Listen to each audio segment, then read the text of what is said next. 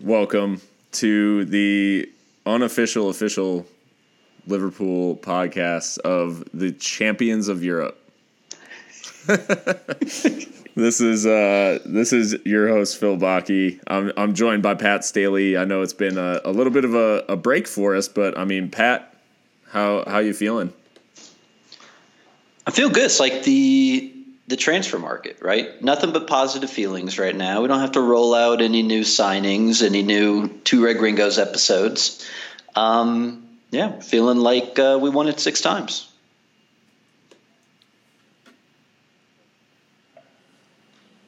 We won it 6 times.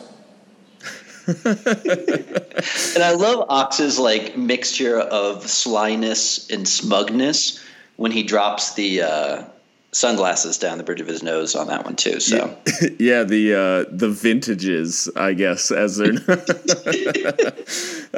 according to Trent, talking to Ox in that kit reveal video, and he's like, Hendo's having a go at the vintages, the ones that you love. But yeah, no, Ox with the sly. We've won it 6 times in an Instagram story from probably one of the flyest just beach houses you'll ever see. Just Spanish style beach house, just chilling on summer vacation, like 2 days after the final. Where is Ox? We'll get to vacations later. But where is he? Is he like in LA? Is it? I'm not sure. We know that's not England. No, it's too much blue in the sky. Yeah, yeah. The weather's way too nice for that. Yeah, I'm not sure. I'm not sure where Ox jetted off to, but I mean, between him and his girlfriend, like, I mean, the money they can spend on a vacation just about rivals anybody on Earth, I think. So we'll get to vacation soon. Yeah, for sure. I mean, in the meantime, it's been a minute. So, I mean, how are things down in Mexico City? You know, keep on keeping on. It's I don't know. It's this struggling to come to terms with, you know, just the weight and like the size of what happened. Yeah. Right. You know, because we for years haven't experienced anything like this. So it was that, you know, we felt it coming. But then also, like, new elements are starting to set in, like, as I think about, you know, how different players feel. So, no, it's been a positive environment because really, you know, as far as this podcast is concerned, that's about all that matters. Yeah, it's been a fun few weeks just kind of digesting the number 6, which we'll get to all of that here in a second. But first, we got to start out how we always do. We've got our poisons picked. So, Pat, which poison have you picked for the podcast today? Oh, nothing but Heineken, right? This we all know I'm a liar, and I've, you know, definitely had other brews aside from Heineken recently. But I'm going to keep plugging Heineken for a couple reasons. One, I feel like if we're annoying and persistent enough, like maybe Heineken at Heineken MEX might throw a little cheeky Two Red Gringos shout our way. The other is just the photo I discovered far too late of one Virgil van Dijk sipping on a Heineken in a post-match presser. Yeah. So I was already all in. You know, just the whole Champions League connection. We talked about this before. Of course. But, no, yeah, as far as the Two Red Gringos are concerned, it's nothing but Heinies from here on out. And when I say, like, the size of this particular Heineken that Pat is enjoying at the moment is, I'm not going to say extra large, but it's definitely sizable. We can say tall boy, right? Yeah, that's tall boy. For sure. Yeah, I'm going to do a selfie mid-episode and post it on Twitter for the I don't know. I'm just going to do that. Well, what are you drinking? I swung by Specs earlier in the week, and now I'm trying to clear out the fridge before we head out in the morning. So I'm enjoying a Stone Enjoy By, which always a classic because they mix it up, you know, every time they come out with one. But this is an Enjoy By July 4th. and so it's got a nice patriotic can. Oh yeah. Which I am in my own head just chalking up to. This is a shout out to the U.S. women's national team at the World Cup. Just having fun getting it done. So that is my tribute to our women's national team. Just kicking ass over there in France right now. So yeah, I've got the Enjoy by a defiantly independent double IPA.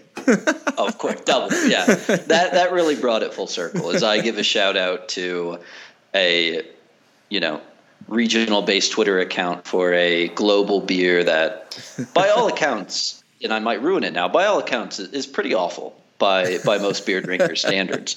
Meanwhile, you give a shout out to a very deserving U.S. women's national team while drinking quality beer. So, yeah, I think that kind of sums up the Two Red Gringos.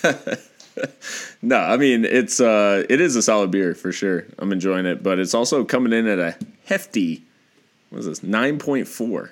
So the end of this episode could get pretty sporty. You're not making it to the airport tomorrow. Yeah, I'm gonna have to be responsible with these. It's gonna take me like 5 of these tall boys to match that. I mean, I don't doubt that you could do it though. Well, I only have 2, so I'd have to switch to the Amstel Ultra European quality. European quality Amstel Ultra. European quality, yeah. Yeah. It's a full name. Just to differentiate from all of the North American quality beers, I guess. For Amstel. But they put that on all beers in Mexico. I pick up a 6-pack of Budweiser, regional North American quality. Yeah. But speaking of European quality, Liverpool just a few weeks ago took home number 6, another European Cup for the trophy cabinet back at Anfield. The occasion was amazing. Liverpool today posted a video of all of the reactions from across the globe, which was amazing to just see the level of support for the team. So, I mean, everybody has their watch story. Like, everybody has where they were for number 6. And Pat, I feel like you are probably one of the more unique locations on this list. Yeah, there weren't a lot of neutral fans. Not a ton of. I actually think there was a Russian Tottenham fan right next to me, given the accent and the way he was cheering. But I was actually at the resort Rodovento in Valle de Bravo, kind of like a little lakeside town about an hour and a half, 2 hours outside Mexico City. Sure. So it's very quiet, and I'm scoping out. We get there. We've had the trip planned for a while. To be honest, after the first leg of Barcelona, I thought, well, I'm not probably going to have to worry about this anyway. But I don't think anyone could blame you for that, honestly. It was actually out of my head, and then and then what happened happened. But so we get there day of. Nice resort, but we're staying at the adults one, but we've got pass to the general ones where you can watch. So we're we'll go hang out by the pool, have a few beverages, and I'm scoping out and I find this area near the pool that's this 80-inch TV or something ridiculous like that, completely empty. But I start to see sets of people starting to sit and space themselves out on tables, and I was like, oh shit, I got to grab something. So I had to run over there. My now fiance made fun of me for my urgency of sitting down there about an hour before kickoff. But no, got a good spot. It's not the same as being surrounded by the El Paso group or being in some of the pubs in the larger cities.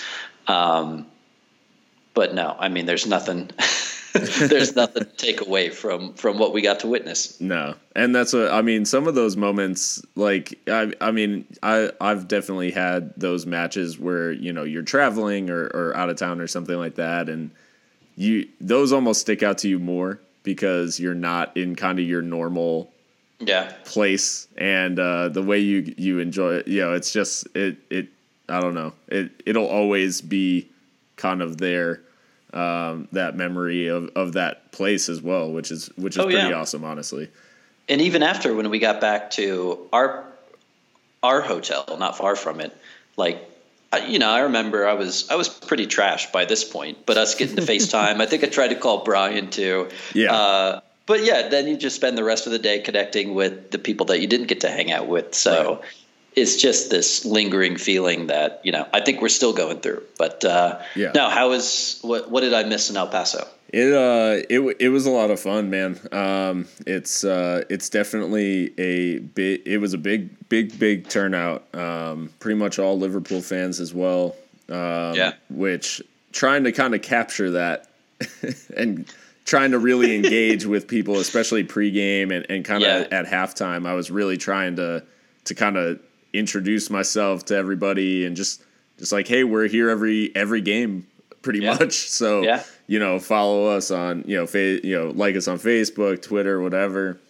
You got to have business cards by now. I know. That's what I don't have business cards is beyond me. I know. I really should. But yeah, just trying to get everybody to kind of realize that it doesn't have to just be for the final. It can be like that, week in and week out. But, but it was a really great turnout. And obviously the way the game transpired, it was funny just experiencing it with that large of a group because there's so many kind of different emotions that are going on all throughout. And, but yeah, I mean, it was really special and especially for the guys, that kind of core group that's there every single game, like rain or shine, doesn't really matter. It was really, really crazy. Just when Origi's goal went in, it was one of those moments where it's like it started to everybody, came to the realization of this is happening. That's it. And it was that there was just like, I think we probably celebrated that goal for a solid 5 full minutes of just people, and it was just like each different person you bumped into as you're just kind of like running around and like hugging people and jump. There were crowds, just mass kind of joy basically, and so for a solid 5 minutes probably we were still celebrating, and you were deep into the 80s before things were fully settled down. But at full time it was just one of those like crazy moments. I think I'm most related to Verge's reaction at halftime of just kind of hands over face, like holy shit, like this is happening and it's real. And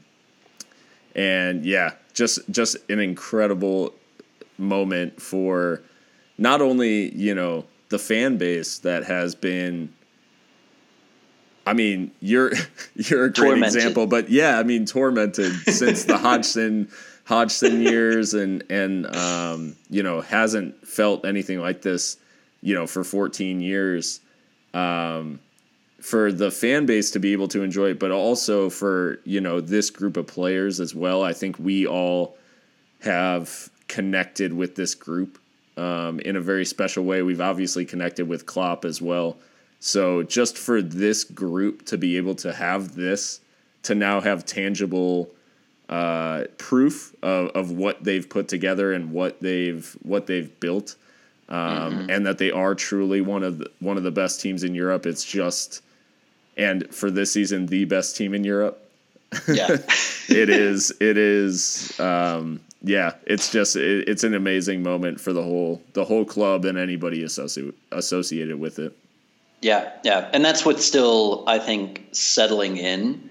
Different reactions, different takes, but also thinking about, the greater impact in the context of what we had talked about, where if we don't win, right, and what does that say about what Klopp's building, what he's accomplished, even starting to factor into, ultimately his legacy as well. So those are the things that, they don't weigh on you, but you start to feel the weight of how important it is. Which is wild because, there's not many – I really don't think there's many fan bases where they fret for how their manager is going to be perceived following a game. Because most fan bases, it's just, well, I hope he – if he sucks, then I hope he loses and he gets sacked and we never have to see him again.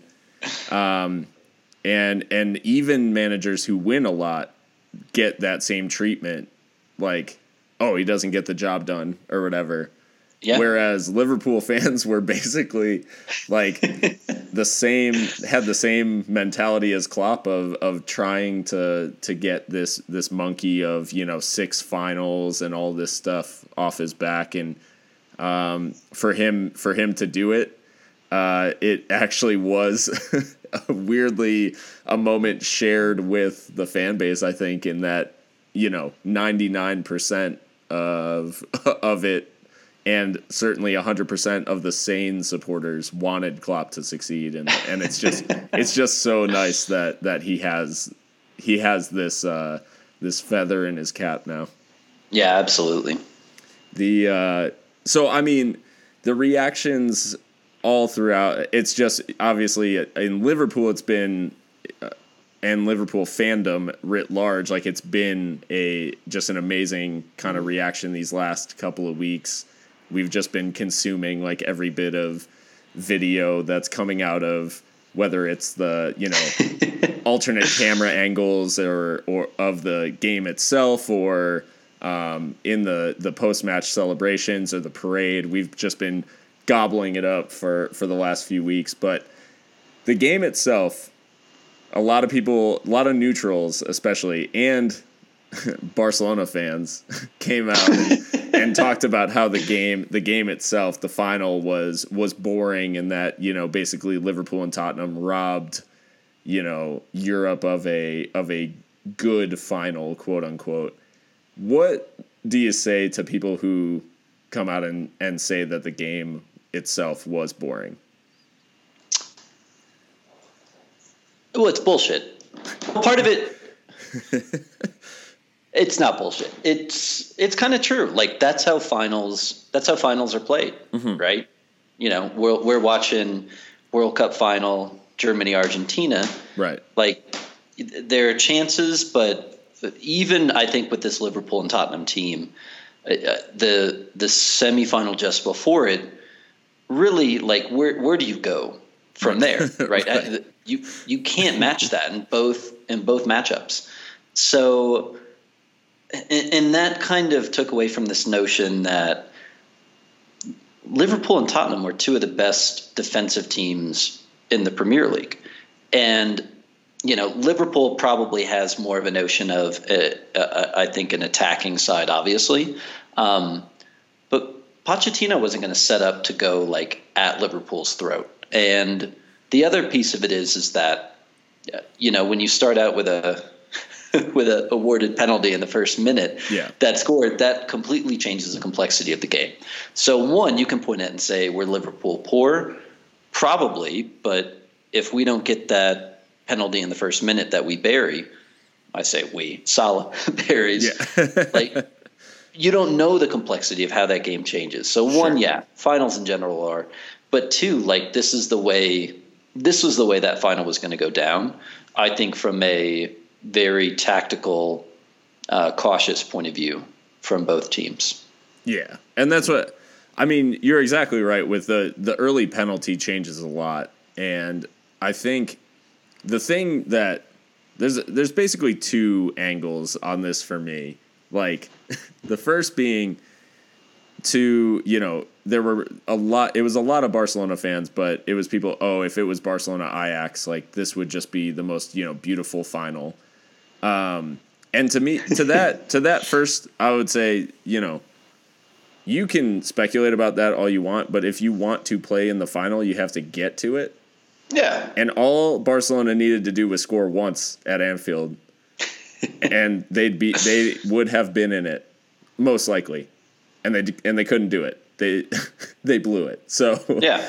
Your ability to comment on the final ended the second that Divock Origi buried the quick corner from Trent. Like that was your involvement in the final is over. But the second angle is that any of the people who said that the game was boring or that Liverpool didn't go after it enough or play fluidly enough would have had the knives out for Klopp if he hadn't gotten the job done in the final, and in basically the most pragmatic way possible, he got the job done. Yeah.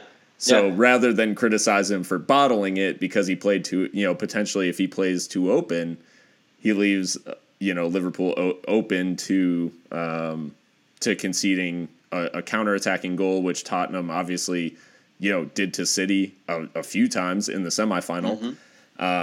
And so I think it's the damned if you do, damned if you don't. And the bottom line is that at the end of the day, I'd much rather be damned by people saying that we played a boring final and have the trophy than say, oh, well, we played great and have nothing to show for it. Yeah. And that's what we've been missing, right? It's not like, what is Mourinho always praised for? Like winning, right? But he plays the entire season that way, right? So if you go through the past 2 to 3 years of being arguably the most electric team in Europe, in one completing the match before completing a comeback like that, then to be able to this is why I love my 2-0 so much, is that we were never built for this, right? Like early goal, sustain a lead for the vast majority of the match, and then slot home ultimately what's just going to bury them, right? We never had the people. We never had Alisson. We never had Van Dijk in a partnership with Matip like that. So right, yeah. So that's the other thing. Like the people that were bored, go fuck yourselves. It's not your final. Exactly. Before we get to the the favorite content, as there's been so much video just from all angles of this game, I do want to spend just a little bit of time, because the game's obviously been talked to death, the game itself. Yeah. But I mean, how sweet was it for Mo to get that quick of a redemption from the final last season? I think that was like one of my only tweets before I just like shut down, and because it's hard to pay attention to these matches like tactically, right? Like Premier League into the season, you get a feel for things. Sure. But this, you're just like you're gripped the entire time. So that was the last tweet. It was just like redemption for Mo after what he had to go through last season. It was perfect. It was perfect. And speaking of perfect, the man who's come up when we've needed him most pops up with another goal to ice the game. Divock Origi off a underrated assist from the boy Joel Matip. The Coutinho replacement. The Coutinho replacement himself, as Alan would say. But Div, as much as we were kind of going into the season confused about Divock's role in the team, now at the end of the season looking back, without him, we wouldn't even be in the position that we are. Not saying that other people wouldn't have stepped up, but in the games where we've needed him, Div's been there to pick the team up, and in this case, it's a brilliant finish. Oh yeah, which he's capable of, and it's almost like, let's be honest, like part of this like Divock love was part of that almost like cult figure, kind of a little bit. You say it jokingly, right? Like, oh, let's post Divock's like per 90 goals and assists, because it's like every 10 minutes. Yeah. He's banging one in. But the minutes started to pick up. Right. The goals, the assists continued to where, he's not an 11 guy. It's not like you put him out there starting 11. Like what you have is just this blue chip piece of somebody where it's just a part of them now, right? Like his goal scoring is just a part of him, because you're not going to care when he doesn't score, but the next time he scores, it's amplified. So I don't even know how to describe it, but it's not just the cult figure of Origi now, but it's also a legitimate, like, super sub or something like that. Somebody that not just can come off the bench and score, but the weight of the goals are just the story doesn't make any sense. This Origi season makes absolutely no sense, to go from like, what the hell is he doing on the bench, to putting Everton down and just sinking their season, to then the goals he scored later in the season. It's just I can't describe it, so I'm going to shut up. Yeah, I mean, just to put the bow on Div's season, the winner against Everton in the derby, 90+6, assisted by Pickford. The winner at Newcastle, the second to last day of the Premier League season.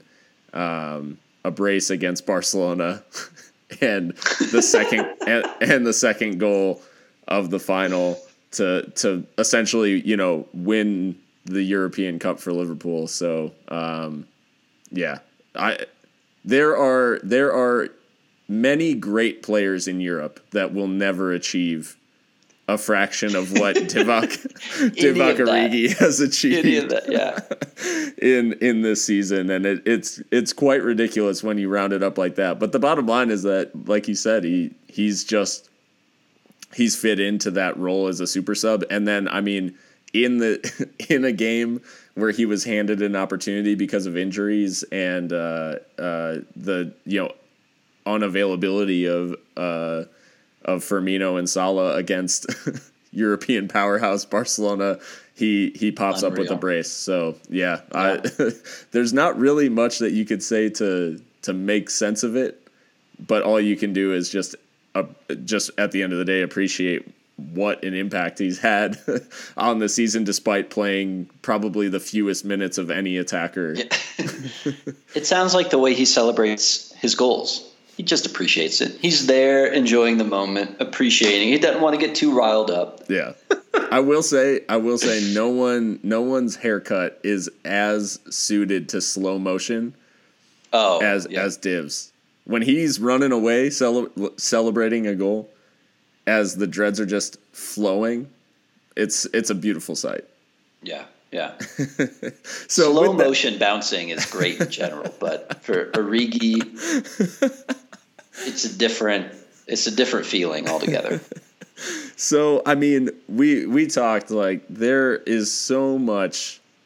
I don't know about you. I had the VPN up to be able to get UCL no filter from BT Sport.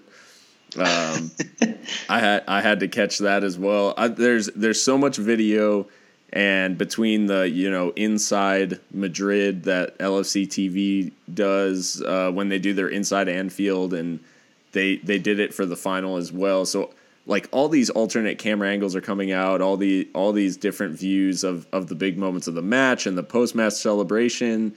The big one that just kind of got some press out of the UCL no filter from BT Sport was the kind of high angle of Origi's goal that revealed Trent picking up the ball after it and just punting it into the stands. So I gotta ask, what has been your kind of favorite moment, or just one of those moments that you've latched onto? As kind of when someone says, 6 times, like, is there one of those that just kind of sticks out to you? I'm trying to think of how genuine I should be right now. So I'm going to say my real one / fake one / trolling for Heineken. But when I saw Virgil van Dijk with his Champions League medal draped around him, casually sipping on a Heineken, that was an emotional moment for me. That made basically everything we've been doing on this podcast for years and my beer choices. It made it all worth it. So I was going to think of like other ones that we could rattle off, but I don't want to steal any of your thunder. So why don't you say yours, and then we can rattle off some of the other maybe more heartfelt moments. Oh yeah. I mean, in terms of the reactions, I think my favorite in-match view was the reaction to Div's goal from behind the goal, where it's Verge and Alisson both dropping, just like Verge slides on his knee or on his one knee and just kind of falls to his back, and Alisson drops to his knees. And that view just of the sheer relief of the squad and just knowing that they'd accomplished, what they set out to do at the beginning of the season. Like, yes, they came up short in the league by a point, but to go back to Madrid and to go to the very belly of the beast, if you will, where the team that ended our hopes last season, to go into their city and it's not their stadium. Unfortunately, I would have loved it to be the Bernabeu. That would have been incredible. But no, that reaction to me was just kind of summed up, what the team had been working towards, and just kind of the culmination of so much work for the last 8 months of the season, and going back into preseason, basically a year. That for me was like one of my favorite in-match reactions. And then there's so much going on after the final whistle that it's tough to pick. The final footage, both without commentary and with, because it's just not just even in slow motion, but in real time, it just feels so drawn out from the initial corner to anytime Van Dijk miskicks, good things are going to happen. But then, especially for Origi, falling to Matip, who just, from out of nowhere, just like a calm little 5-yard pass to Origi, who, and then you almost hear, like, without the commentary, like this, like, I don't know if you hear it or just feel it, or it takes you back to that moment where you could, you sensed it was coming. Yeah. But then you almost sensed the crowd like kind of welling up, and then just this huge relief, because that's that Van Dijk angle is so great, because that's, I think, what each and every one of us felt like. 1-0 lead, you're clinging, right? You're clinging to life. As a moment for me was, holy shit, Son's going to dribble past Verge, and that's going to be the narrative, right? Right. So like that moment, and then the Origi goal, it was just like, we've gotten past it. Like, it's done, it's in there now. Grant, then it was like, after 3 minutes of celebrating, we're like, oh shit, there's still time on the clock. But yeah. There was too, more than a few people that and I think we all kind of felt this. I don't know if it's something in the brain. I don't know if it's something in the brain that just you, after the fact, you say, oh yeah, I knew that it was going to happen or whatever. But there were more than a few people that expressed to me after the final that as soon as Origi got it out of his feet, everybody knew that it was in. And that's such a strange place for Div to be, as we've said. Us being sure of an Origi goal is something that we haven't spoke about for probably since the Europa League run of 15. But yeah, that was, like you said, it was almost that moment of anticipation right before everything, but right before it all kind of went off, and for it to happen at the Liverpool end of the stadium as well is just absolutely special in its own right. I mean, as far as the heartfelt moments post match, Jordan Henderson, captain. I mean, he's come under so much scrutiny. We talked about, I think your tweet immediately, I think it was you, immediately following was that Jordan Henderson is about to lift the European Cup. Between Salah in the first minute and Hendo after the match. Yeah.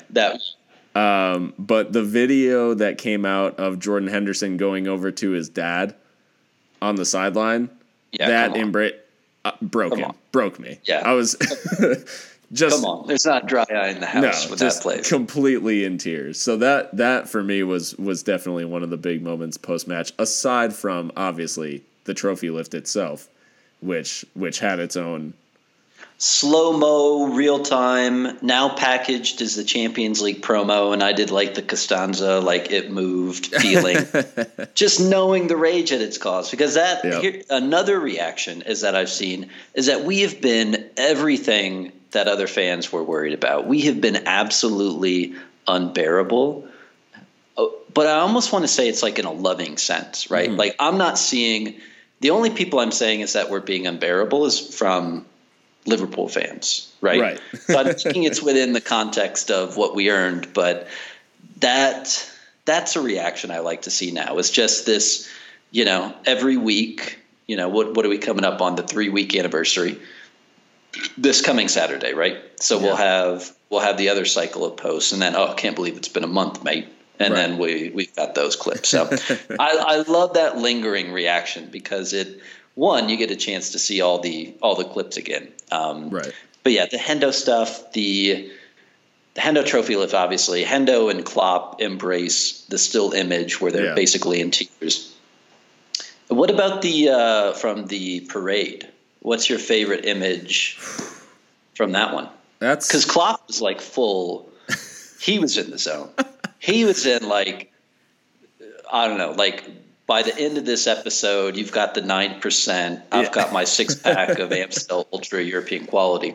Klopp was in like post episode of the Two Red Gringos zone. Yeah, he had definitely appeared on a lengthy episode of the Two Red Gringos. That was no his the way that he reveled in it, almost the same as a fan. Was just a joy to watch. I definitely enjoyed at least buzzed, if not fully drunk, Virgil van Dijk taking over as the LFC TV correspondent midway through the parade. Him and Joe Gomez barely able to carry out a coherent conversation. I just really appreciated the fact that they were able to have the party that they deserved at the end of what has been an incredible season on all fronts, essentially. So I'm just glad they got that, and that iconic image now of just the huge crowds on either side and all the confetti and everything kind of raining down with the European Cup, out on the front of the bus. Like it's just those things that the club obviously deserves for its stature, and just kind of reasserting itself as a European powerhouse. But those players deserved that type of end to the season. Yeah, especially I think players like Salah, player like Verge doesn't know any better, right? So like where it's almost like Origi's goal scoring now. Like some of these players like Fabinho, maybe even Naby Keita, like this, like it's the norm for them, right? We talked about that before. Like we've been burned, we've lost. The players have that edge, right? And now this is where you're able to really go on, and there's not this lingering, finals worry over Klopp, right? Sure. The players have been on both the losing side and the winning side, so. Especially for Verge, just to add to that positive narrative for him this season. Yeah, I mean, I love it. Like Klopp counting to 6, Klopp almost falling off, and Brewster having to like basically babysit and completely trashed Jurgen Klopp and getting a beer poured on him for his troubles by his manager. Yeah, it's all perfect. So I expect big things from Brewster next season. Yeah, absolutely, and that's what I did love, that the youngsters got to participate in the celebrations, being named in the squad. For the first time, basically they allowed all the whole Champions League squad to be named for the match day squad as well. Which just giving those young guys a taste of what's expected, essentially, like the expectations at the club, and they get to partake in the celebrations, but it also kind of reminds them of the gravity of playing for Liverpool too, and just sets the bar. And I think the guys in there, especially guys like Brewster, that they're certainly capable of carrying that on, and I'm excited to see what Brewster has to bring to the table, because we talk about this, it happens a lot in soccer, I feel like, compared to other, it happens a lot in football compared to other sports, but their highs are always balanced by lows. It just happens naturally, and right at the end of the season, we have one of the moments that I think we've both dreaded personally. But Daniel Sturridge, and to a lesser extent Alberto Moreno, but Daniel Sturridge, his contract was up. Come on. Daniel Sturridge's contract was up with the club, and they've decided to kind of mutually part ways now. So Daniel Sturridge leaving Liverpool after I guess a full 5.5 seasons at the club, having joined in 2013. Or 6.5 seasons, I guess, at the club. Yeah. So Daniel Sturridge departing. I know this is tough for you, but your reaction to Studge moving on. Heartbroken, right? Even whether it's, when was the last time he had double-digit appearances in a season, but we just love him, right? Seeing, and I think the level of support and kind of the post afterwards were just like nothing but like mentioning injuries, but only in the scope of like, this guy, one of the best strikers in the world when he was hot for that, season and a half or so. Yeah. Really hit by injuries, but just, at his peak, he's up there with some of the best in the world too. So, and we got glimpses of that this season. We've had glimpses of it every season to just remind us of the player that he is. But I've got my Sturridge jersey on. I'll keep rocking it proudly, and wherever he goes, nothing but love to him. Maybe he goes off to, I think he could go to Spain and like hang out a little bit, score some absolute worldies like he did against Sevilla. But it just that'll become the reg for him. But no, I mean it's tough. It's tough to capture this love we have for Sturridge. Is it part of his personality, part of like what he did accomplish and maybe could have accomplished over a longer period of time too. So, but no, it's sad either way. But to have the blow softened by Sturridge walking off with as a Champions League winner and with a medal, wherever he goes, nothing but love to him. Yeah, absolutely. It's funny because his tenure began, obviously he joins in January, and when he came from Chelsea, I'd only seen him in bits and pieces because he obviously never really got a shot at Chelsea the way that Brendan gave him a chance when he got to Liverpool. As truly, the number 9 or, one of 2 strikers when he was playing with Suarez. And so when he first came in, I really wasn't sure of what we were getting. The price wasn't bad. Obviously, it was a fairly cheap deal, and obviously he turned out to be a complete bargain.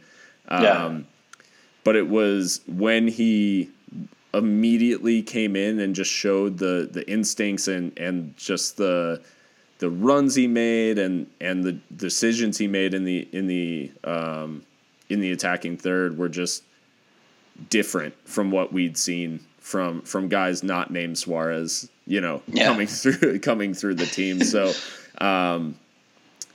he just made an immediate impact, and I think immediately endeared himself to the fans. The Studge, obviously, the dance, that will live long in the memory. Yeah. Just so many memorable moments and goals, despite the fact that we were robbed, I think, of, and he was robbed by injury of so many potentially great years. Where he could have been, the impact player and really changed our season. And unfortunately, that it wasn't to be, except for, we had 13-14 where he scored 20. And then here towards the end, he's had an impact in big games, goals, against Chelsea, PSG, and that final goal against Chelsea, being the send off goal is not too bad. Not too bad. Yeah.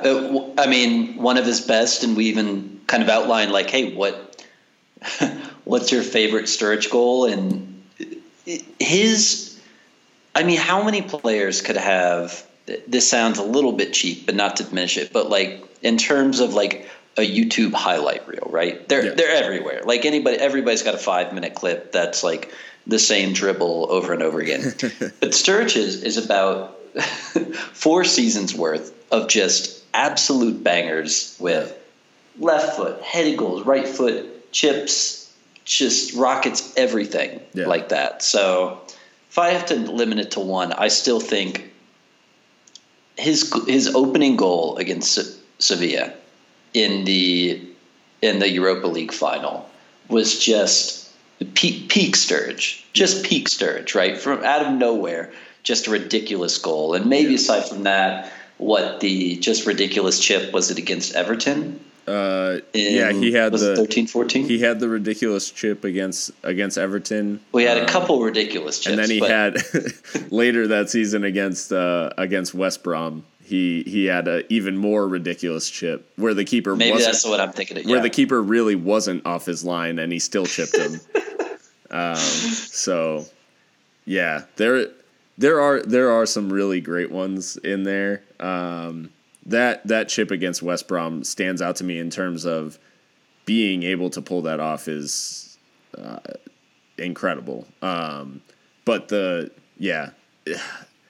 It almost added to how shitty the Europa League final was in the way that it played out, because if they win that final, that goal gets like the attention that it deserves. And so the fact that they didn't go on to win, they've robbed probably that is one of the, I will stand by, that's one of the greatest goals scored in a European final ever. Because for him the ball is stopped. The ball's not moving. And he generates enough spin to bend it with the outside of the boot from the far side of the box inside of the far post. I watch it back. It doesn't even make sense. It's absurd. Yeah. Like how we've probably talked about this years ago, but like how many players in the world are capable of that? It's not many. Few. And in a European final, not like in training, not like it's absurd. It's absurd. And it sucks because it should be up there. Like that should be shown with some of the great goals ever scored in Europe, and it just isn't. But I I mean, aside from his goal scoring too, you said like his personality as well. So his social media and then like the videos on LFC TV. Did you have a favorite moment from Studge of the like off the pitch stuff? Yes, clear, like far and away. Well, I've got two that are up there, but I'll do my ultimate favorite was not even like a Liverpool-based one. It was when, I think it was like part of like FIFA and England promos. It's him and Raheem Sterling. And they're doing like almost like that Bezies kind of thing where like Sterling has to guess like what is Sturridge's highest attribute in FIFA, whatever it was, 16 or 17 at the time. Sure. So Sterling guesses pace for Sturridge. Now, granted, this is still like Sturridge in the midst of what, like 14, 15, 15, 16 injury, right. like in and off, but it's not like, you know, it's not as severe as it became. So Sterling says pace, and Sturridge obviously says like, it's my finishing. He's like, I'm a finisher or something like that. Yeah. So then Sterling kind of turns to the camera and says, what's his pace? And they say like 79. Sturridge is just like, just the look on his face, just because you know it's like, it's all bullshit. Like Sturridge, obviously pace is not your defining factor at this moment. But then he's like, you're disrespecting my integrity. But as they're doing that, they come back and correct him and say, no, it's actually like 76 or something like that. So even lower. So just that, listen, you could never tell. Like, it's just this, like, I don't know, just like he's an actor. Like when he's on camera with that stuff too. So that disrespecting my pace, my integrity, and just the reactions from those two. By far my favorite Sturridge media moment. I was trying to see if I could find the moment, the actual audio clip. But I can't pinpoint the moment in this nearly 20-minute video. Is it 20 minutes? LFC Hip Hop Mastermind, a hip hop quiz given to Sturridge and Jordan Ibe in the 2014 offseason. Wait, what? Yeah. Oh, I don't know if I'm familiar with this one. Yeah, it was during the 2014 tour. So it was actually when I saw them in Chicago against Olympiacos. But there's a moment where they're having to answer questions about who performed a song, and so they have to answer these questions. And you already found the clip of the pace. Hold on, I'll play this. Okay, we had to Google was Sturridge and pace. This is Sturridge freaking out about his pace. Yeah, bro. I know that, but you're rapid as well. Bro, come on, man. Don't disrespect my game. Like, I don't even know. I don't play FIFA no more. I've retired the pad. You don't know, so how can you say shooting? No, because I was told. His shooting's 82. So what's his pace? That's great. 79. Don't disrespect my pace like that, bro. I'm minimum 80. Your pace is 76. Daniel's in the 90s, bro. Honestly, bro. 79, 76 pace. Whoever works. You're basically saying he's slow then. I'm one of the fastest strikers in the Premier League. For you to put 76. If not the fastest. To put 76 down there is it's a disrespect to my credibility. It's a disrespect to my integrity, to my name. Nah, I'm not having that. No, I'm not having that. That's disrespectful though. Whoever works at FIFA, they need 5. He calls for their head. He wants them sacked. That's actually when I decided to blacklist FIFA, when I heard about. That's not true, but I want it to be. Yeah, this is but yeah, I'm trying to I can't find it. But he answers a question, and rather than accept the fact that he might be wrong, he questions the integrity of the quiz. You're lying. Oh yeah. No, I know. So that to me stood out as the moment. But yeah, he's done those quizzes over the years with. Kleiny was on that. Natty Klein, always around anything media hip hop related. Joe Gomez, yeah. That to me was my second favorite search moment. Was the are you serious? Ed Sheeran, Joe Gomez moment. He's like, we got that many options. Yeah. But yeah, Studge never ceased to entertain, whether it was on or off the field. Kind of feels like Ox is occupying that in more ways than one, apparently. But we'll talk about that a little bit later. Studge though he took his vacation in your neck of the woods. Yeah, so actually I take it all back, and good riddance. Don't let the door hit you. Where was I?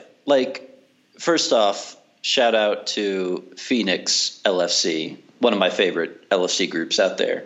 But as I've said before, it's waning a little bit, but I hate Phoenix. It's the people from the Midwest that were maybe a little too trashy to make it all the way out to California. That's the vibe I get at the Phoenix airport whenever I'm there. Again, nothing but love to the Phoenix OLSC. Yeah. Who are not trashy at all. No. I don't believe from the Midwest. But what was I saying? Oh yeah, so I'm in Phoenix for work. Sturridge, I find out through our WhatsApp group of LFC expat WhatsApp group that he's in Mexico City. He's in the Dulceria. He's down in El Centro. He might have been buying the 1920 bootleg kits near where I shop. So, and then seeing him, with tequila, mezcal, and tacos and all this, that would have been it for me. Had I been in Mexico City and check Sturridge's Instagram story and see that he's near the Zocalo, I'm there in a New York minute. I'm there. I'm stalking him. I'm looking for him for sure, and I'm grabbing a selfie and hopefully getting a mezcal. And one thing leads to another. Maybe he appears on an impromptu episode of Two Red Gringos and tells us where he's going next. But he's out there. He's going. Then he went to L.A. God knows where he is now. But heartbroken that I was out of town for business when Sturridge was in Mexico City. Yeah, we will. God, yeah, you missed Studge, and we will miss Studge away from LFC. It feels like the end of an era. I do hope that wherever he ends up, he's able to have an impact, because that's at this point, I just really would like to see him play regularly and just show what he can do. I think Spain is a good shout in terms of the skillful, but maybe not as quick as he used to be. I mean, pace might be closer to 76 nowadays. Don't disrespect his pace like that. But still extremely good with the ball. More than a few times this season, showing his quality. The third goal against Burnley stands out to me, where he collected the ball and played it through to Mo. Nice little outside of the boot pass, and then Mo finds Shaqiri for the dagger at Turf Moor. That's one of the ones that sticks out. But I do hope he goes somewhere that he can show off what he can do still, because I think he can still add a lot to a team that doesn't have an absolutely stacked front three. Yeah, without a doubt. But you mentioned the bootleg 1920 kits, and so I think this is as good a time as any. We got to talk the 1920 kits themselves. Yeah, right. I thought that was a good little natural segue that we that I snuck in there. No, that was solid, and so I mean, the home and away are out now.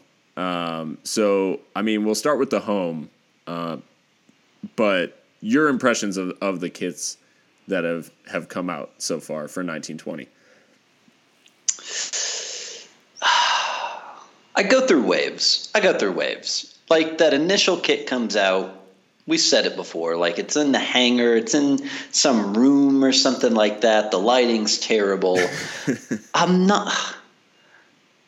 I don't think I like the home kit. I own it already. Oh yeah, were you wearing it last time? I wore it at the final, and then I was on the radio yesterday, and I wore it so that the host would basically be forced to talk about the Champions League final. Oh, well played. You're like my dad when he goes up to Minnesota. He wears nothing but Cubs t-shirts in the hopes that people will talk to him about it. But no, yeah, I was trying to brush aside all your recent accomplishments with anger. But I'll say this: I will more than likely get the home kit, the legit one, right? Salah, Van Dijk on the back, number 6 patch. Obviously. Yeah. It's not bad, but it's just still so New Balance to me. Okay.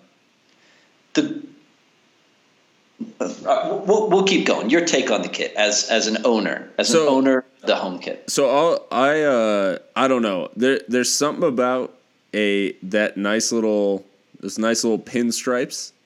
I like them. I'm a fan. What about where they stop though? You don't want them going all the way up? Yeah, I mean, I don't know. To me, that's a very minor offense. Like, I think it just is kind of a more modern take, I guess, on a old design, because that is like a Crown Paints era design for Liverpool. They basically, I mean, it's interesting because they basically took not this season's home kit, but the season before, and next season's were really one design, with the kind of thick white collar, and the white bands on the sleeves. Like that was from last season. Yeah. That with pinstripes was the actual design from like 84, 85 or whatever whatever the year was that they a couple seasons I think that was the won the European Cup. But yeah. Is it hard to get your head through the nickel? I will say that the collar's a little tighter than in past years. I would honestly say I went a size up this year. Okay. And that worked well. But okay. Yeah. Size normally it would be a little bit on the snug side for sure. All right. But what do you feel design wise? I really like it. Yeah, it's one of those to go back and forth. Like I still don't like the kit from this season. Like the home kit from this season, I just don't like it all. Yeah. Last season's, I mean, as good as it gets. As good as it gets, any brand, anywhere. Or no, I'm sorry, the season before, right? Last season.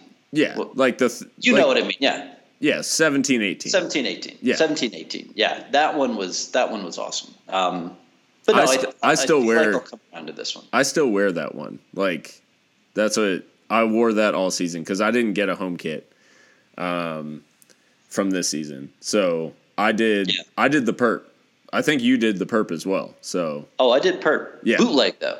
Well, yeah, bootleg perp. But I mean, at the end of the day, the perp was the standout kit from this year, I think. Oh yeah. So that's the way I'm looking at these kits, right? Like the white one, I think is like real. It's real clean.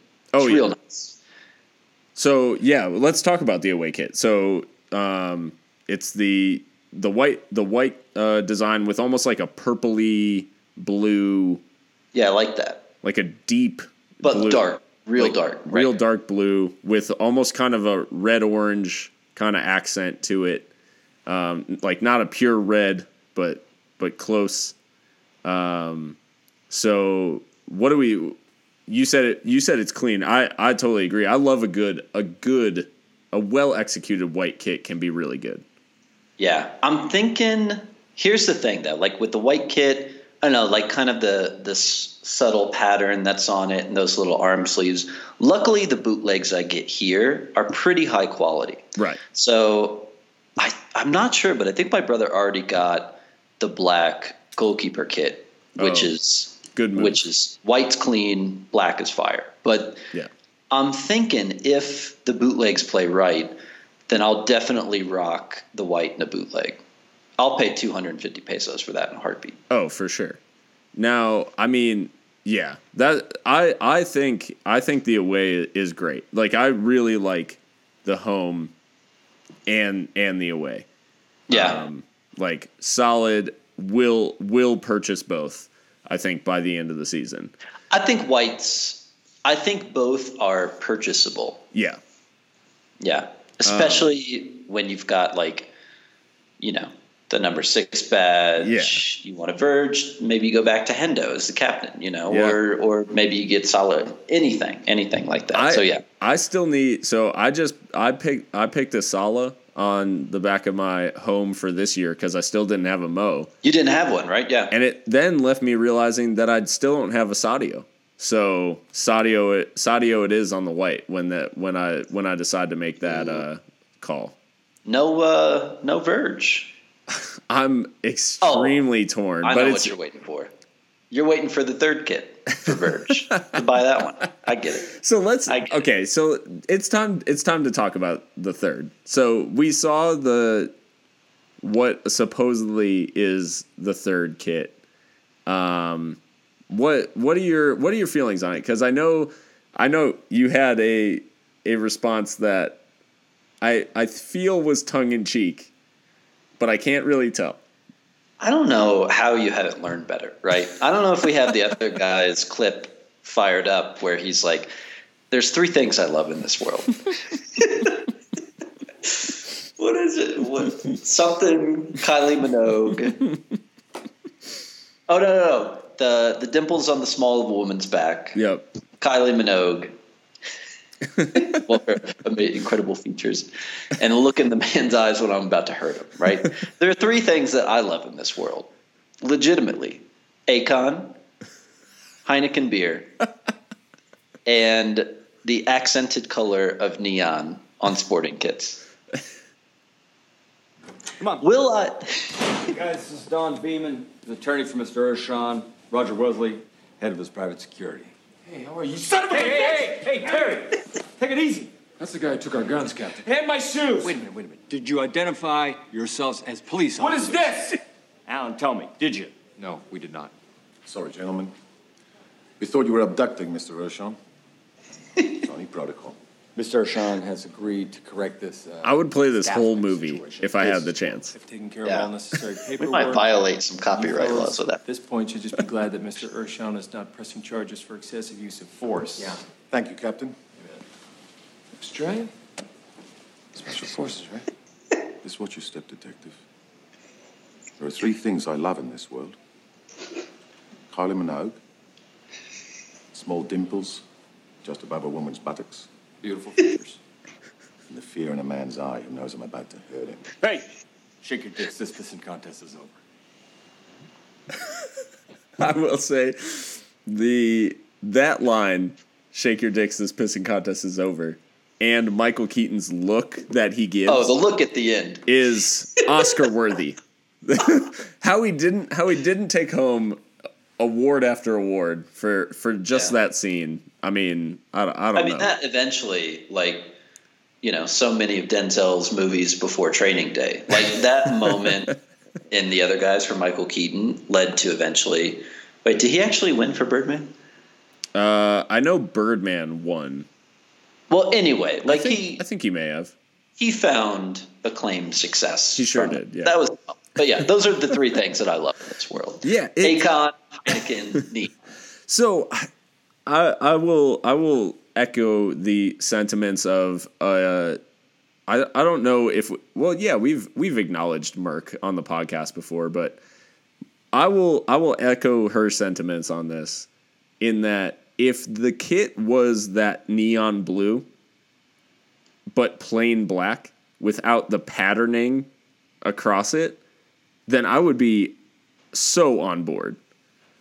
It is just that weird pattern across that New Balance just feels compelled to do on one kit per season.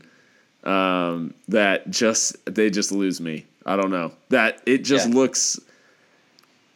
I mean, you remember arena football? Does anybody? Truly remember it. Speaking of Phoenix, I think they had an arena football team. But Phoenix probably still has an arena football team. But I don't know. It just seems so kind of, I don't know. It's just not, the pattern isn't for me. It's not my favorite. You don't have to pull punches. It's heinous. It's heinous. Will I purchase it? Absolutely. Here's where they messed up. I'll purchase the bootleg, right? I'll purchase the bootleg. Well, yeah. Which will be even more interesting to see how atrocious that background pattern looks. Yeah. Why the standard chartered logo is also not blue, right, is the biggest miss. Which I don't know if they can change the color of those front logos. But you go to Standard Charter and say, hey, you guys were involved in some shady shit. We're still dealing with it. Let's make the logo blue this season. What are they going to say? They didn't even notice? No. But yeah.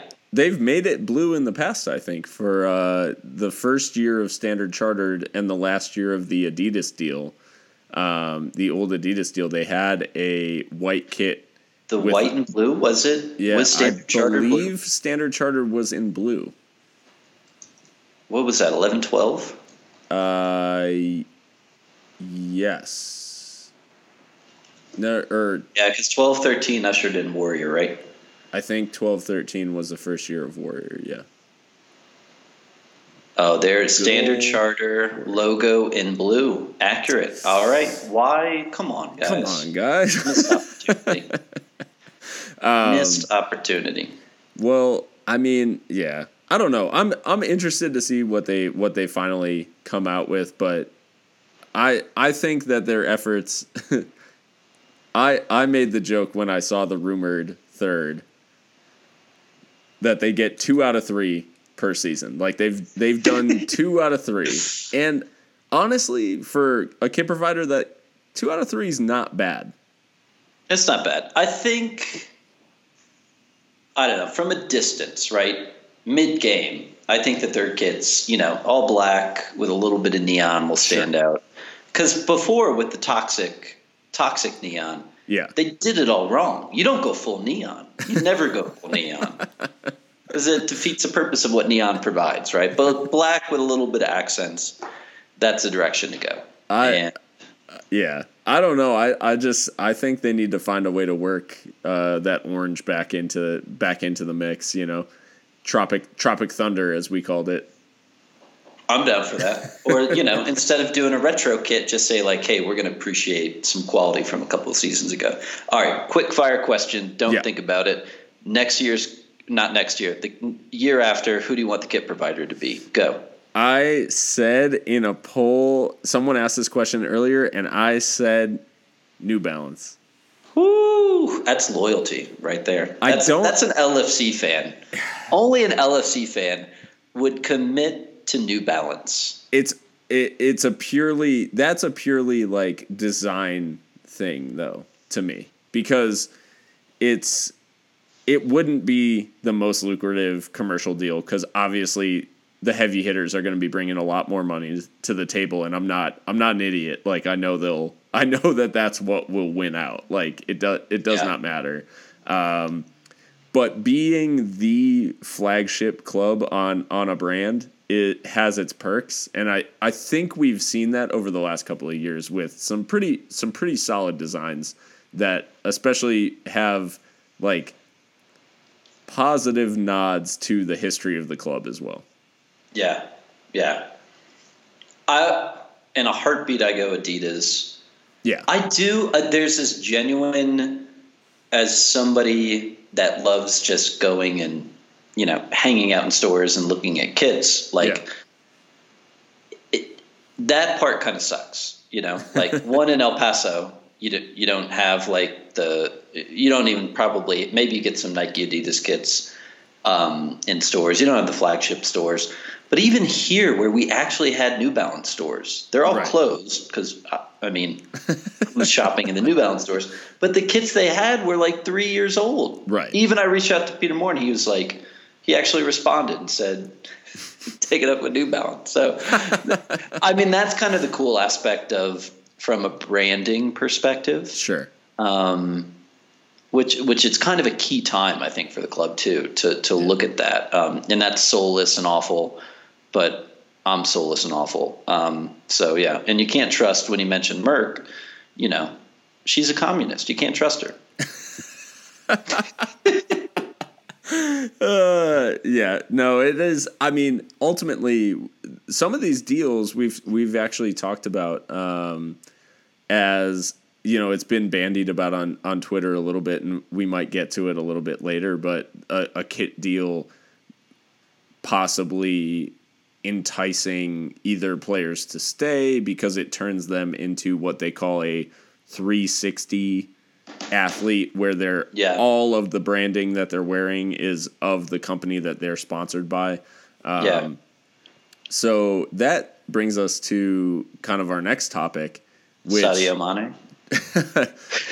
He's the New Balance He is guy. the 360 athlete. Oh man, yeah. Which I do love that Sadio has provided New Balance with a actual bona fide a good player that has just that unpredictability about him. Because New Balance is the white bread of sport of athletic brands. They are the mayonnaise. That is. That's why their stores are closing. Yeah. But as we look to the future, so we're coming. Wait, did you just call Sadio Mane mayonnaise? No, I called New Balance mayonnaise, and I'm glad they have a little bit of a sauce to add to the mayonnaise. They can. Okay. You can add. I love a good the spicy mayo. Right, that's what I mean. Or something like that. That's good. But New Balance is New Balance is still mayo, but with Sadio, they're at least a Chipotle mayo. That's the one, right? Can't go wrong with it. Somebody, I got mayo on the sandwich. It's oh, gross. You got Chipotle mayo on there. Right. No, it's exotic. Sadio turns it from a mayo to an aioli. That's it. Maybe not the full true aioli. Yeah. But that really good kind of dipping sauce you get for your fries and some ridiculous. But no, we are in this kind of. I don't think we're used to this type of situation for Liverpool. No. So we're in this position where we're negotiating from. We already have one of a European champion squad, and now we're looking for transfers that will enhance it. Where right now, looking across the squad as we head into silly season and all the things that come with it, where are Liverpool's needs in this transfer window? I think we're all in agreement that if there's one position, maybe we're not all in agreement, but if there's one position that has the biggest potential for upgrade, if you just lay out the squad fully healthy, sure. Everybody that's there. Well, I say that now knowing Joe Gomez might be at another level, but I think it's center back, right? Yeah. A proven, if you can pick one position to say strengthen your 11, I think it's center back. Sure. If there's one position that strengthens the squad in general, I think we're pretty much in agreement that it's some type of versatile attacker. Sure. That could play striker or potentially on the wings. So I think that's just what we've been linked to. For, kind of first and foremost. Right. within that. But yeah, it's bizarre because do we care right now? Like, it makes sense. I don't know if it was Sam McGuire or somebody else that said it, but it's like, last season we were heartbroken. Right. Announce something, lift spirits, put us in a different mindset. This season, it's like, announce anything. Keep rolling out the monthly updates on, hey, this weekend ago we were, we won it 6 times. So we're still in that mindset, but I think as it goes on for probably another week or two, or, definitely into July, then we'll start saying, okay, Pierce, Joyce, what's going down? We are in the thick of Joyce season, as we called it last year, I think. But it is a different situation because I mean certainly we were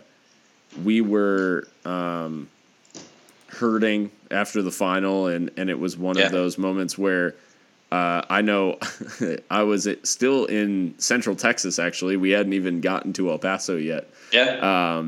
And my phone went off with a Joyce tweet because I had notifications turned on, obviously during the transfer window, and they announced that we had signed Fabinho, and it totally caught me off guard, and just immediately was like, oh damn, like we're not wasting any time, like they're straight into the business as they kind of had to be because it was such a disappointment in Kiev, but now we're not in need of that mind-blowing kind of transfer necessarily because we are negotiating from a position of strength with all of these teams and players. So here's how attuned I am with not just LFC transfers, but just transfers in general. Mm-hmm. Like, oh, City are interested in the $70 million winger I've never heard of. Yeah. Cool, right? Like, awesome. Like, oh, like Joyce retweets something about Mbappe, and it's like, all the bullshit rumors start. Same old, right? I had no idea Mats Hummels is back to Dortmund. Yeah, and they paid money for him. They paid $38 million. $38 million to get him to come back. How much did they sell him for? Did they lose him on a free? I think Bayern paid. I want to say I'd have to check though. Those weasels. That is Dortmund feeling the burn from this season and shelling out that Pulisic cash. Yeah, I guess they need some. Nothing like reinvest. Can you imagine if Liverpool had gone out after selling Coutinho and bought Kyriakos? Don't say his name. Oh, I thought you were going to say Martin Skirtle. Skirtle. It would have been. It would have been the same as Skirtle. It literally would have been. I mean, Hummels is obviously a different caliber than Martin Skirtle, but let's see. Okay, so according to Transfermarkt.com, when he went from Dortmund to Bayern, Bayern paid $43.3 million. Okay. Oh wait, no, excuse me, 39. All right. And so Dortmund paid now 35, essentially. Because Hummels has been third or fourth choice for Bayern? No, I mean he's starting, has he? He's played, but I don't know. Ever since last year's World Cup, he's just been a little like off the pace, I think, compared to where he was, and him and Boateng starting together was a disaster. Because they're both getting older, and it's just not, they're just not at the same level. But yeah, I don't know. That just it still seemed ridiculous that he only, like, cars depreciate quicker than Mats Hummels did. For them to pay almost the full fee to get him back is just that's crazy, ridiculous. But But no, so yeah, I'd agree with you that I think our biggest area where we could, and it's crazy to say, given the season that the defense has had. Yeah. What did we end the season on? We allowed 23 goals or something like that. Ridiculous.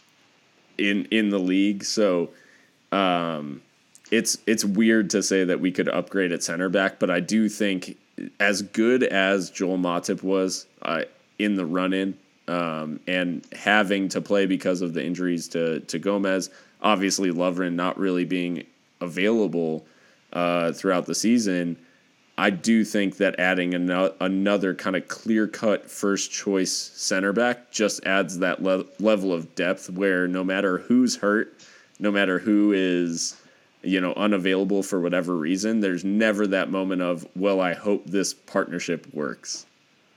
We just need to get to that level where it doesn't matter who is back there. Anyone on the roster is capable. We know Gomez is when healthy is capable, and it's just about adding that next guy. And if Matip ends up being kind of the fourth choice guy by default, just because of who's brought in, then that would just speak to the level of depth that we have, and that's kind of the ruthlessness that we need to compete with a team like City, who, at every position are like that. So that's just kind of the state of things now, where regardless of how good someone's been, we just have to get to a point where we're absolutely world class all the way through the 18 that are named on any given match day. And I think, we, especially our front three, being healthy and all that's what leads us to this point where we need to say, what if, or even with that, like so many of the rumors kind of, I kind of went back and forth with somebody on Twitter about like, if we sign somebody like, who was it, Pepe or whatever from, Lille. What do you play for in France? Lille? Yeah. Lille, yeah. So if we sign somebody like him, like to me, like you've got Shaqiri as, if we're looking at the squad, you've got Shaqiri as maybe an easy backup to Salah, right? Mm-hmm. We still don't necessarily have it for Mane, right? We don't, like, maybe Naby filled in a little bit for him up top, but that's certainly not his position. That to me, like if you want to bring in somebody as just like backup, like you maybe look first at like a Dembele, but do you spend like 70, 80, 90 million on a like for like backup, right? So that's why I see, like if it's like Pepe like coming in and obviously Salah's position, right? That to me speaks to like a little bit of a change up in maybe that reverting back to a like 4-2-3-1, which Klopp has always used throughout his career too. So that's the way I kind of see it. But I mean, I don't know. So many of them are like, say Maguire's done a ton of work on those attacking players that could be like, who's the next like Mane, Salah in terms of that step forward. Right. But yeah, somebody like Pepe is like, that's not necessarily a Mane Salah signing. He was like the number two player in the league for them. So seeing that type of level kind of shows me it's some type of maybe tactical shift, while also being there to have some type of greater depth for the front. Yeah, the compilations obviously make their rounds during this time of year because it is everybody's trying to get a sense of how all of these players that they didn't watch throughout the season get a sense of how they play. The one thing that did give me a little bit of heart in the sense that, seeing that, because I had not watched Nicolas Pepe at all. I'll own up to that. But watching the couple of compilations going around, his movement is what gives me kind of the idea of, I could see how that would fit Not necessarily even the goal scoring, but it was just how he kind of sees space and making those runs. Definitely gave me a little bit more of a, all right, I can see why he's linked, Yeah. Whether or not it actually happens, I do think that that is probably the type of player that Klopp would look for as far as depth across the front three, or as you said, as part of a larger kind of tactical shift. But a player that we talked about a lot, or that's been talked about a lot in connection with Liverpool, is RB Leipzig's Timo Werner. So I mean, Timo, we had a lot of discussions on Twitter with Babu Yagu about this. Sam Maguire's written extensively about Timo on Football Whispers. So do you think that the fact the conversation around Timo has kind of quieted, do you take that as the interest has cooled, or do you take that as Mikey Edwards is doing his air conditioned office laptop dealings? We don't know. We have no idea. Like, well, it wouldn't surprise me. Like that is the type of signing that I think we need, and I think it was both Babu and Sam kind of talked about the flexibility, where I think almost like we see Timo Werner as like almost like kind of the out and out striker. But I don't think that's the case. I think there's more flexibility, and that a lot of the pieces that they've done have kind of spoken to that. So, looking at the contract situation for him, I think that's probably why it's quiet, as whatever is worked out between him and Leipzig, like kind of internally. But I imagine we got to start hearing some of that soon. Either he signs a contract or it lingers, and then it will only intensify. So I don't know if there's been any updates there, but yeah, Werner seems kind of obvious because we talked about it so much. Maybe like the Nicolas Pepe one, just because that kind of seems to fit the mold or the target of an Edwards and a Klopp player. But yeah, outside of that, I just don't. What else have we been linked to? Like, what else has been there? Aside from a little bit of like the rumors about like he'll come in, which he'll probably end up going to Barca, but right. That's really about it. Yeah, it is. It is a strange kind of window in that there haven't been these big kind of rumor stories going around. But the one connection that has gotten a ton of treatment from the conspiracy theory side of LFC Twitter is one, Kylian Mbappe. And and one of the real ones, I'll say, for the Two Red Gringos, Stan. If you're not already following Stan and you're part of LFC Twitter, then you need to correct that.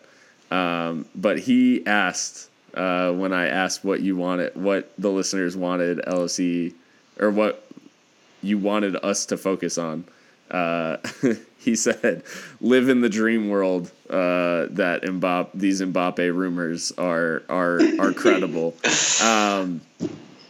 The couple of clips that have come out, obviously Mbappe in LA for his summer vacation, and the picture of him just kind of dapping LeBron, who's wearing a Liverpool hat. And then an interview that came out that I just saw today. I'm not sure exactly when it came out, but when they asked if he's playing FIFA and he's got one game to win a prize or anything like that, what team would he use in FIFA? And he answered Liverpool. Play the Sturridge, you're lying clip. I will play the clip for you now. It is very real somehow. I'm not exactly sure what basically he said because Liverpool just won the Champions League, that would be his choice. But that has even more so fueled the conspiracy theories around us. Here's him answering the question about FIFA. We play one game and we bet, okay? What team do you pick? Maybe Liverpool because they win the Champions League. Oh, you like Jurgen Klopp then? He's good on there. Yeah, it's good. Okay. Still in his Jordan. Yeah, still his Jordan PSG kit or whatever that was. Yeah, still wearing a PSG basketball jersey. But yeah, it is fueling the rumors. I saw a whole thread. I don't know if you saw this, but I saw a whole thread of the timeline breaking down basically all of the little tiny things that mean that Mbappe is joining Liverpool. It was a whole tweet thread. Was it LFC Torres? No, it was not. It wasn't from like the typical troll accounts. I'll see if I can find the culprit on that one. But I mean, Mbappe's like, obviously we're at a point where we can recruit from a position of strength, but a guy like Mbappe, it's not realistic, right? No, of course not. Like, one is just like you're talking about Transfermarkt earlier. Like, he is the most valuable player in the world. So if they quote him at £200 million, it's, PSG purchased him when it's like, holy shit, that's a lot for a kid who's done it like for a season. Now it's like, well, this looks like Ballon d'Or quality. Like, so no, like, I'm not even going to entertain it. But yeah, it's just ridiculous because it's $250 million. Yeah, that's what it takes to get Mbappe, right? So no, like, maybe PSG needs the cash. I don't know. I can't see them shipping out both Neymar and Mbappe, but also too, like, it's almost like the same thing, like with like, do you spend 70 million on him? Absolutely. Do you spend, if you want it, if it works out? And remember, it was a long shot then, but we were rumored back to him when it was like, oh, maybe it might cost 80, 90 or 100. Do you pay 200 for Mbappe? Yes, I would say yes, right? Like, if I paid, like, cool, 80 million for Pepe or 70 million for that winger that I'd never heard of from Atletico that City wants to sign. Yeah. Yes, you pay the 200 million, but do you pay him 300K a week? No. Right?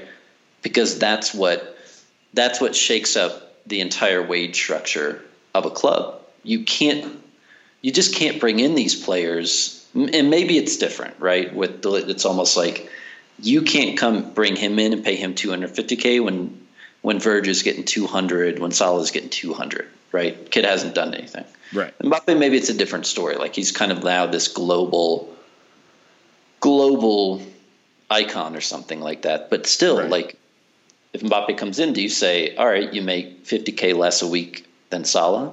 Well, why does he take that when he goes to Madrid for 350,000 a week? Right. When United will pay him £1 million a week, right? So the wage structure is a real thing, and I think how badly United are hurting just speaks to that even more. Yeah, yeah. It is. I don't know. Madrid seems like the only potential option beyond PSG, just because Liverpool, the way they do business now, are not going to completely upset the whole balance of how they've operated and how they've built the wage structure and all this stuff for one player. It's just they've been burned by that in the past. Yeah. Like, we've been burned by it. And not to say, like you said, he is, completely worth any absurd fee that would be paid for him. But it would, in the process, it would completely mess with the balance of the wages at the club, and just it just wouldn't. I don't know. It's just not the type of signing that we've seen.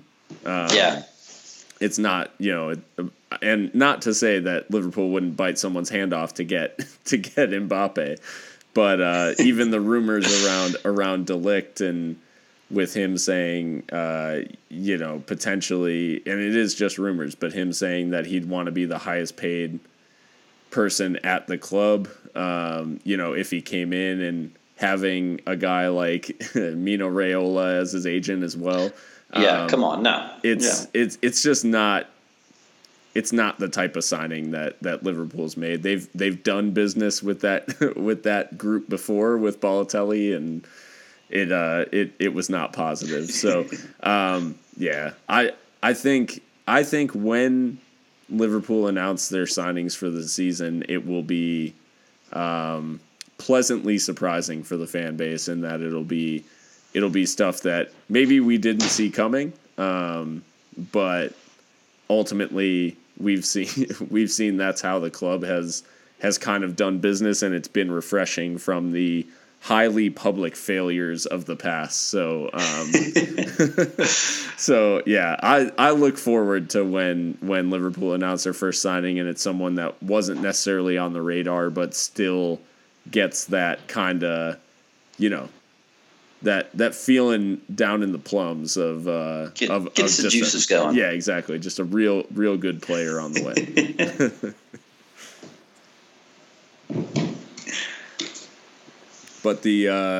But yeah, I mean, now we're in summer vacation mode. It's like we're not worried about transfers. We're like the players. We're out here just trying to enjoy a nice off season, and see what we can take in. So, I mean, the first question I have as far as LFC's off season is: did Mo Salah actually catch that fish? No. He swam. He dove in, much like Lovren, dove in, convinced the fish to join him in the boat, and then he posed for a photo with him before sending him back out to go on and live his best life. So Mo Salah is Aquaman in this scenario. I can see that. I can see his, like, maybe his, like, hair, facial hair, chest hair help propel him through the water. Maybe they act as gills. I can see that. But did Mo Salah harm another living creature? No, absolutely not. No, for sure. Yeah. For sure not. Of the players that you've seen, because obviously they're enjoying their vacations. They're all over the world, and they're posting most of their exploits on Instagram. Who do you think is enjoying their vacation the most from what you've seen? You don't see him as much. My initial thought is to say Hendo, because I saw him again rocking the vintages. Yeah. Yeah, I mean, Ox always looks like he does. Like, there's nobody that looks like they enjoy, whether they're going through, like, physical therapy, whether they're, like, poolside and God knows where with their model girlfriend. Nobody looks like they enjoy what they do as much as Ox does. Yeah, that's very true. I mean, and Ox wasted no time in the offseason actually getting straight down to business, and announced via an Instagram story that he was taking the number 15 shirt since Studge had departed. I know you kind of. I feel like you kind of have mixed feelings about this one. I got a lot of mixed feelings about it. Like, if there's anybody to pass that mantle to, of a player that just oozes quality, but is just so likable and such a good personality, Ox is there. But give us time to mourn, right? Let us mourn. Let us begrudgingly move on. A little bit closer to the time. And he's already talking about like, hey, if you've already bought the Ox kit from this season, I'm like, dude, Ox, nobody bought your kit yet. Like, no offense, but we're thinking Salah, we're thinking Verge right now, man. We're on the backs of number 6, and we can't wait to have you back. But right, maybe you sign 3 kits and then you send it out there. Give Sturridge a couple weeks. Let him finish his trip to Mexico City. Let us mourn, and then roll out the 15. Maybe do a little LFC TV thing about it. Make a big deal out of it. Yeah. So yeah, as I said, he didn't even wait until the body was cold before he called it. So. But of course, nothing but love to Ox. So. Yeah. Nothing but love to Ox. Yeah, no, of course, and that's what ending that video with we've won it 6 times. I mean, it's there. It's well, yeah. I mean, it's a good way to get back on side with the fans. I think it was taken universally well because of that. So. But yeah, Ox. I don't know. I feel like Ox definitely is enjoying his vacation. Hendo's a good shout as well. It is. I think Trent probably is. He's a little less public than some of the bigger names on the team. Obviously, Firmino, Instagram star. But Trent, I feel like, has got to be, he's the first player ever to appear in 2 Champions League finals before at his age. So he's riding a pretty high wave right now, I feel like, and I'm sure he is enjoying the young the young summer vacation of a European champion right now. Yeah. Between Trent, I think we haven't talked about it much, but Salah's like risque, like just did about 3,000 crunches and then posted like sand down the abs pics. Like Salah was loving it, like cruising by on a yacht, almost like, in Forrest Gump when the big, shrimp boat goes by, nobody's on it. Except like Salah's there, just like posing and waving. So Salah's living his life too. But I can't imagine, like at least those, the gap between like a 20-year-old and a 24-year-old it seems sizable in sports.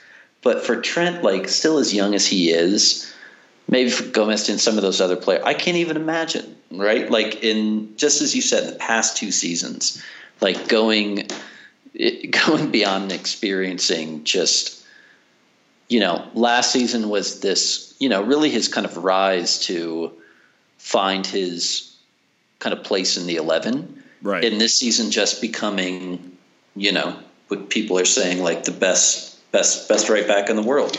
And people don't even scoff at that. So it's a 1 season turnaround.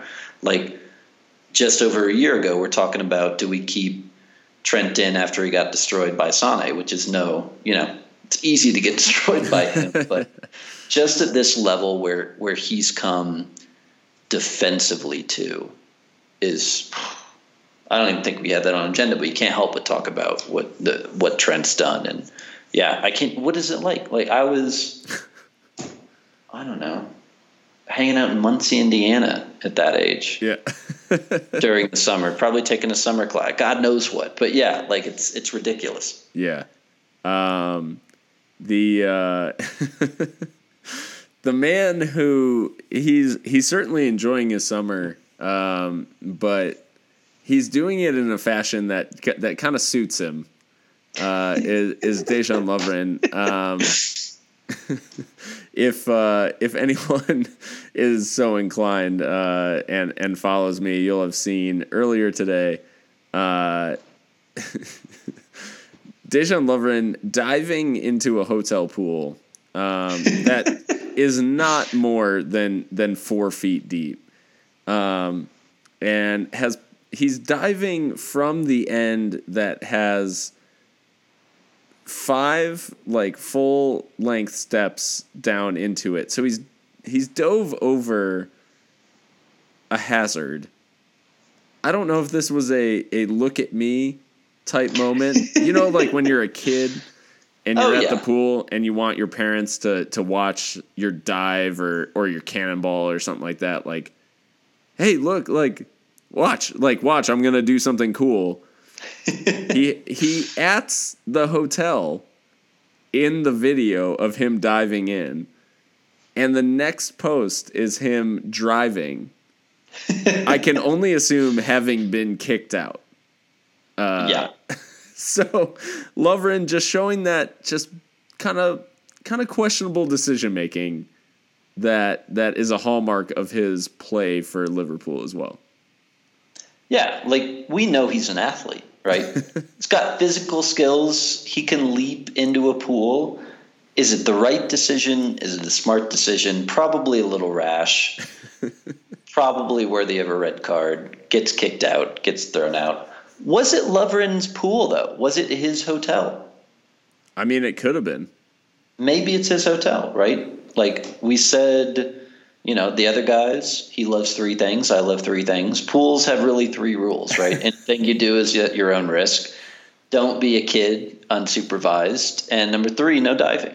So not many rules, but Lovren kind of broke the main one. The main one, yeah. I know as we kind of get deeper into the summer vacation, we have our own plans, and they did not mesh. Yeah, our timing is off. Yeah. I felt personal betrayal. I feel like this has happened at least 10 times before in the past.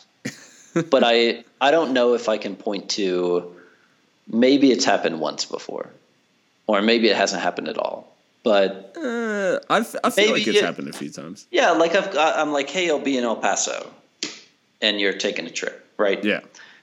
So yeah, aside from my personal feelings of betrayal, what I said in our Twitter chat that I was ignoring you. I'm not going to talk to you for a while outside of WhatsApp and the podcast, and that I would make a point to ignore you whenever I'm in El Paso, which I think I'll be successful at.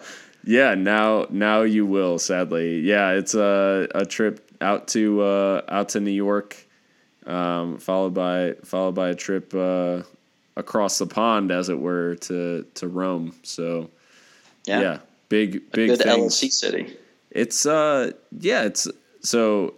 the trip to Rome is my first voluntary trip outside of the United States since 2011. So I'm pretty pleased about that, because I have not chosen to go abroad except since a trip to actually Barcelona in 2011. So so now Rome for this one, and my New York Italian wife, who's never been to Italy, will return to the motherland. So. I thought you were about to say your New York Italian wife that's never been to New York or Italy, and that really would have blown my mind. But no, that's an awesome trip. That's an awesome trip. So, but yeah, so we actually leave in the morning. So by the time anybody is hearing this, I'll already be leaving El Paso. Yeah. But for a quick, not quick, but pit stop in New York. Yeah. Pit stop in New York, and I mean, I'll still be like connected in Italy. Like, we live in a day and age where I'll have full connectivity, so I'll still be on the Twitter machine, etc. And I mean, a lot of big things planned, but yeah, it's have you been to any of the heavy hitter New York bars for Liverpool? No, not for a Liverpool game. Room carriers, okay. I haven't, which is a shame. Actually, I would really love to go. My trips out to New York now are always coinciding with like major holidays. Yeah. So it's not quite so easy And with my wife's family is outside of the city, so it's a pretty substantial trip to get down there for a game. So most of the time I end up just watching at her parents' house. But I would love to make it out because a couple of those bars in New York are just so awesome. Like seeing the videos and stuff on on social media, the crowds that get out there are crazy, and it's awesome to see. Yeah, I think the last time we tried to make it to Carragher's, I actually woke up in a bathtub.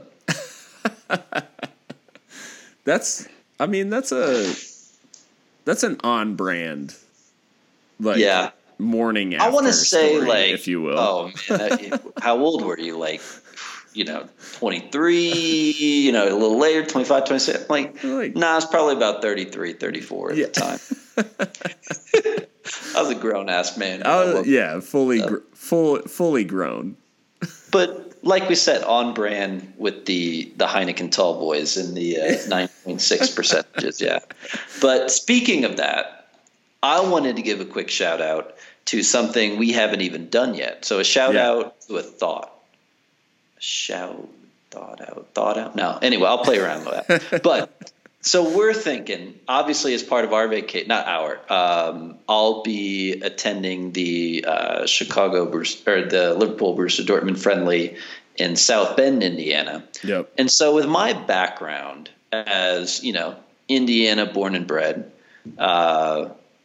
somebody that has had an ex-girlfriend, Mishawaka, Indiana, just outside of South Bend, a resident of Chicago. Yep. I want to team up. I want the Gringos to team up with my brother to roll something out for the people. Like I know Chicago LSC will connect, like they're connecting with the Anfield Rap for an event. Yep. But I want people, obviously I assume everybody's going to be flying into Chicago. Yep. So we'll come up with something for them. We'll come up with a little Gringo guide to Chicago, and we'll let you know the spots, what are those kind of douchebag spots that I recommend where chances are you're out till 5 a.m. at the hang up and you wake up in a bathtub the next day, exactly. Right? Or what are those kind of craft, beer places, cocktail places that you and Dan would more likely recommend, right? So I feel like between the three of us, we can come up with whatever your poison is, right?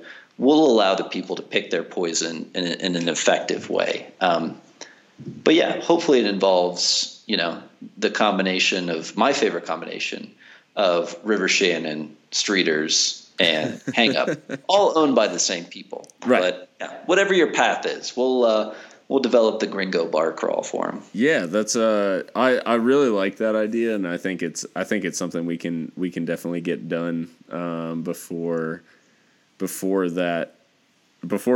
makes its way stateside. And yeah, I mean, believe it or not, we're not that far away from the preseason kicking off. And it's crazy. And everything getting going once again for another season. Yeah.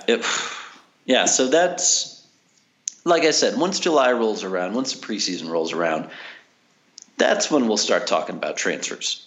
Yeah, exactly. There is so much more to come from Liverpool this summer.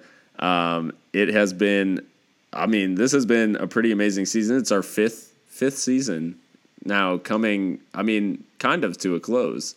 Because by the next time we talk, it'll kind of more so be about next season. We shift, yeah. About next season and less about season 5. So, From review to preview. Yeah, so, it's fitting that Liverpool, win number 6 and the Gringos move to season number 6. Season 6. All in one fluid motion. So it's all very interconnected, and basically what I want you to realize is that we're responsible for much of this. Much of what's happening at Liverpool is due to the Gringos. So just keep that in mind as you continue to listen. But if you guys have enjoyed another episode of the Two Red Gringos, probably where to find us by now. But if this is your first time listening, we're on iTunes, Spotify, Google Play. Spotify, I know Spotify holds a special place in Pat's heart. because it's just like, and with this new Spotify update, it puts podcasts and music kind of right next to each other on the mobile app. So yeah, I feel like an old person with all these Spotify updates. But yeah, you can literally go straight from listening to Akon to listening to the Two Red Gringos in a couple of flicks of the thumb. So yeah, it is pretty awesome. But you guys can check us out there. We're on Twitter, Facebook. We're all over. For the normal banter that you'd expect. Yeah, I mean, do you have anything to tell the people before we close out? We won it 6 times. You can't see it, but Pat, cheekily brought his glasses down. No. Yeah, we won it 6 times, and we will be back soon to start talking about season 6 of the Two Red Gringos in a few short weeks, I think, after our summer vacation. So until next time, guys, adios. Adios.